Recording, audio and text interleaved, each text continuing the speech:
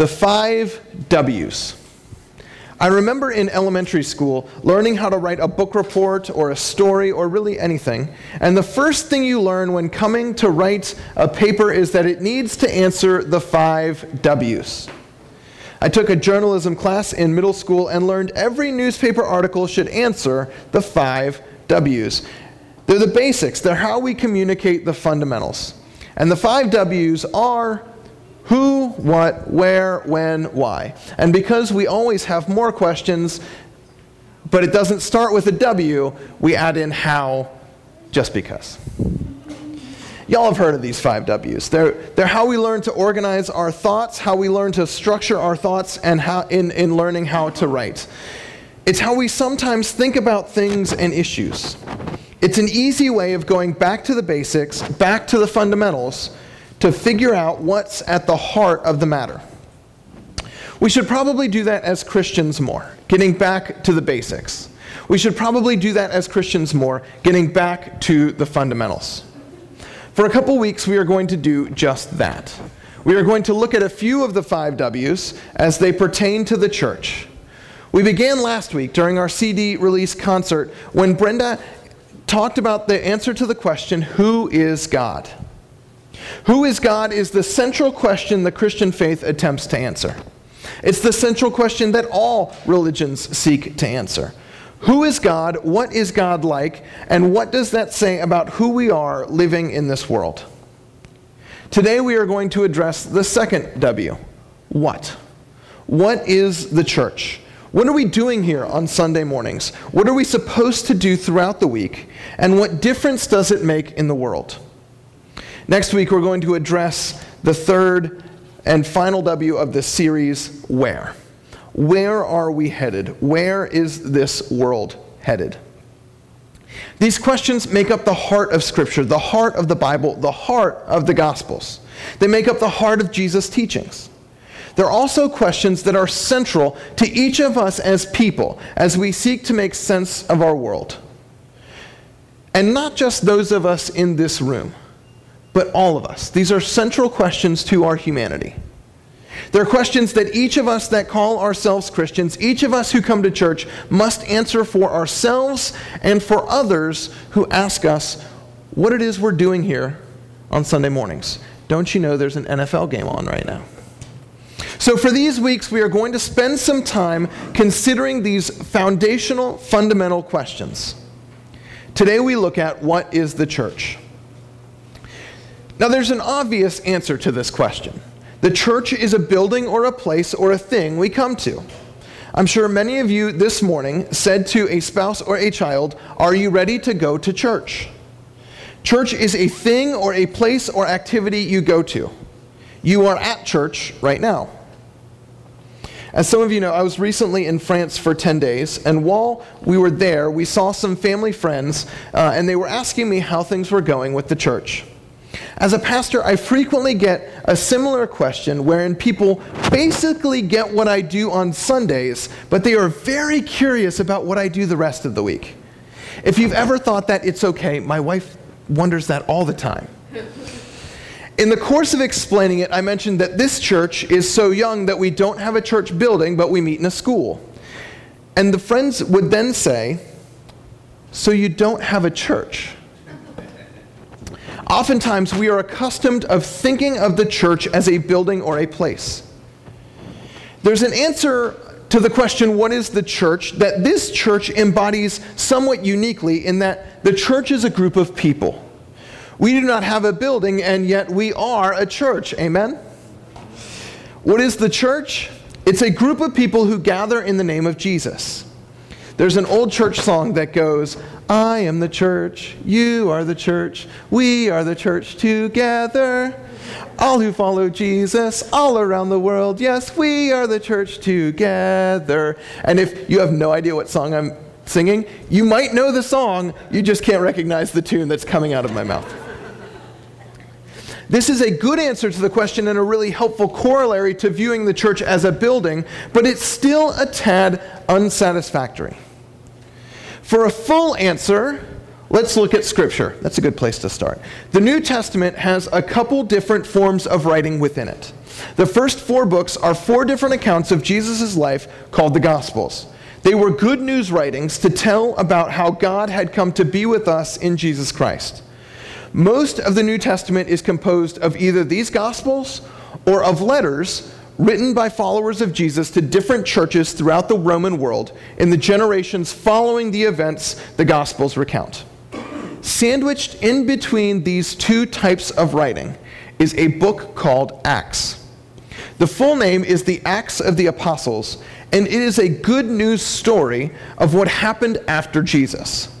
How did these churches that these letters are going to go to get started? What happened narratively after Jesus ascended into heaven? Basically, Acts is the story of the church. So in trying to answer the question, what is the church? We will turn to a particular section from the book of Acts that outlines how the earliest church functioned. And within it, we will find our answer as we seek to know what it is we are doing here on Sunday mornings in this building with y'all. We are looking at Acts chapter 2. And it says, "They devoted themselves to the apostles' teaching and to fellowship, to the breaking of bread and to prayer. Everyone was filled with awe at the many wonders and signs performed by the apostles. All the believers were together and had everything in common. They sold property and possessions to give to anyone who had need. Every day they continued to meet together in the temple courts.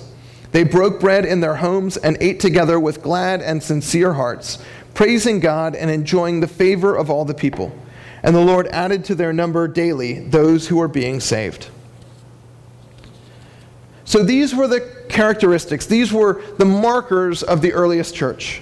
In this short paragraph, we see what it means to be a church and what it means to be the church. And we can see a number of distinct activities within this paragraph that we can take one by one. They devoted themselves, the earliest church, to the apostles' teaching and to fellowship and to the breaking of bread and to prayer. A clear key marker for what the church is the thing we find ourselves doing today. We worship. We gather together and worship God. We see the features of worship laid out here in the first descriptor of the church. We gather together, we listen to the apostles' teaching, or to Scripture being read and proclaimed. We break bread and we pray. A simple answer to the question of what is the church is that it's the group of people who come together to worship God. Worshiping is important as it connects us to God and as God's Spirit is still present with us today. It connects us to the God who created us, who loves us, who wants to heal us from our faults and our failings. It helps us encounter love and grace and forgiveness. It helps us become people who bear love and grace and forgiveness to the world. But the separate elements of worship are important as well. When we come together as a gathered people, we realize in a hyper-individualized and individualistic world that the individual is not the most important person in the universe. When we listen to the apostles' teaching, we become people who are humble enough to listen and learn. When we pray, we seek help, not relying on our own strength. And when we break the bread in communion, we come to see this world as good and see miracles as the union of our world with God's Spirit. Worship deeply changes us, both as individuals and as a community. The next thing we read in Acts is that everyone was filled with awe at the many wonders and signs performed by the apostles. You see, what happens in worship does not stop here. We don't come here, feel better for a bit, and then leave to be the same people that we were coming in. The point of coming to worship, the point of church, isn't just to feel a little bit uplifted on a Sunday afternoon before the Redskins have us come crashing down. It's so that we can leave here changed. We can leave here slightly different. We can leave here charged to be a sign of God's presence in our world. In the early church, the apostles were performing signs and wonders. The Holy Spirit was working through them, and people outside of the church were noticing that something was different because there were Christians around. They were noticing signs and wonders. Does our community encounter signs and wonders because we come here to church every week. They should. One marker of the church is that people notice we are here. They see signs, they see wonders. They take notice of something happening, something on the move, something different. There's something going on because there's a church. How are we living into that? How are you living into that? Acts continues that all believers were together and they had everything in common. They sold property and possessions to give to anyone who had need. Uh-oh. Red alert, friends. Scripture started meddling. They're talking about economics. Being a church requires giving of oneself in order to meet the needs of a community. Sometimes that comes through giving offering so that we can maintain the operating needs of this church. And I didn't mean for this to be a segue, but I forgot to mention earlier, there's an offering envelope in your Lifeline. Should you wish to make a financial contribution to the church, you're welcome to bring that forward as you come for communion later on.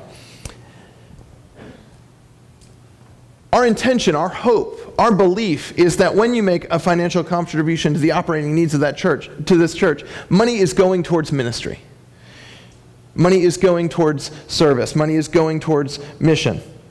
But sometimes this comes through special giving, through service, such as donating socks or coats or bug spray. Sometimes it comes through being so attuned to the needs of the community that you keep McDonald's gift cards in your car in case you come across someone standing in the median. Or you keep bus tokens. Or you keep granola bars.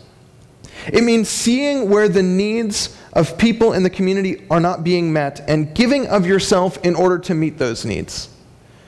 I will tell you, when this church started talking about streetlight ministry and started talking about homeless persons in our community, I began, not because I'm the paid professional Christian here, but because other people were telling me about needs of people in our community, I began to notice more and more who was standing in the median. I don't know if that happened to you, but that is something that has changed in me over the last year as we have been working with Streetlight. I am seeing needs that I was ignoring before. And it's only so long that you see those needs and you don't yourself try to do what you can to meet them. Investment in the community is a clear marker of what it means to be the church. Acts says, every day they continued to meet together in the temple courts. There's an element of church that involves daily thinking upon the things of God. Whether that's going to the temple daily as they did in ancient times, whether it means praying daily in your home, studying scripture, or the like. We need to daily contemplate and meditate upon what God wants for us and what God wants for the world. We need to do this because it's so easy to get distracted. It's so easy to focus on our own problems, our own needs, our own wants. When we pray, when we study scripture, when we have holy conversation with friends, we are brought back to the ways in which God is living and working and moving in our lives, our communities, and our world. Acts continues, they broke bread in their homes and ate together with glad and sincere hearts, praising God and enjoying the favor of all the people. A key feature of the church is fellowship. It's connecting with one another. It's seeing the beauty in and of our community. If you share a meal with someone, you are engaging in an intimate act. Sharing a meal, eating together, is a stopping to enjoy the company of others. Sharing meals and eating together binds us in special ways.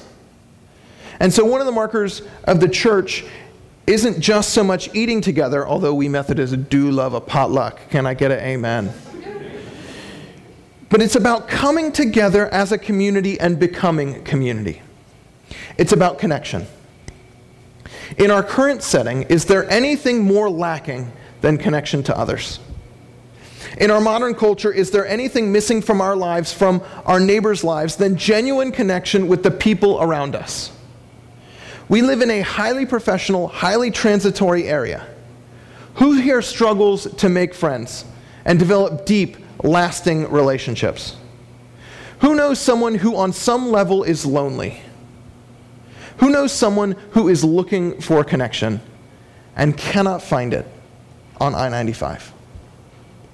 As a church, we are called to be people who are connecting with each other and praising God for the gift of relationships. Acts finishes, at least this section, with, "And the Lord added to their number daily those who are being saved." This is what the Bible says about what the church is. I wonder, if we were to leave here right now and go out into our neighborhoods and ask people what they think about the church, what we'd hear them say.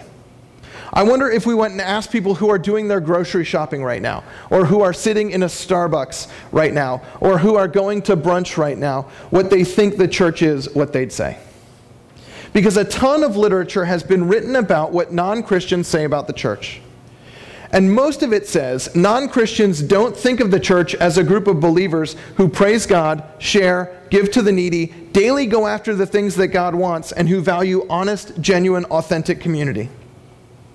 Instead, what we hear non-Christians saying is that the church is self-centered, unwilling to develop relationships with non-Christians, that the church is judgmental, and unconcerned with the needs of the community. And if this is the view we have of the church, it's understandable why fewer and fewer people are coming to church these days. But just the same, if the church were thought of as being wholly devoted to God, devoted to the needs of the community, and a place of genuine, authentic connection to others, it's unsurprising that more and more people were coming to be a part of that community. So the question becomes, how are we as a church, how are we as Spirit and Life measuring up to the way Acts describes the church? Are we passionately worshiping God? Are signs and wonders being performed through the work and ministry of this church? Admittedly, I am partial, but I'd say the answer is yes. When I think of signs and wonders, I think of a group of people gathering over 2,300 socks to give to homeless persons in our community. I think of lives being changed and transformed through connecting to God in worship. When I look at this church, I see a group of believers who care about the needs of those in the community, like really and truly care, who will sacrifice to collect insect repellent because some in our community, some in our county, live outdoors. I think of people who can't wait to hear what we're going to do next to serve people in our community. When I look at this church, I see a group of people who warmly welcome and seek to connect, authentically connect with new folks. I see a group of people who want to pray for their community, pray for teachers who come to this building. The world needs people like that. The world needs people who are passionate about what God and Jesus Christ wants for this world. The world needs people who will give of themselves, sacrifice, in order to meet the needs of those in the community. The world needs people who want to authentically connect with others. The Bible says that's what it is to be a church. The world needs us to be a church. So let us go forth and be that church. Let us pray.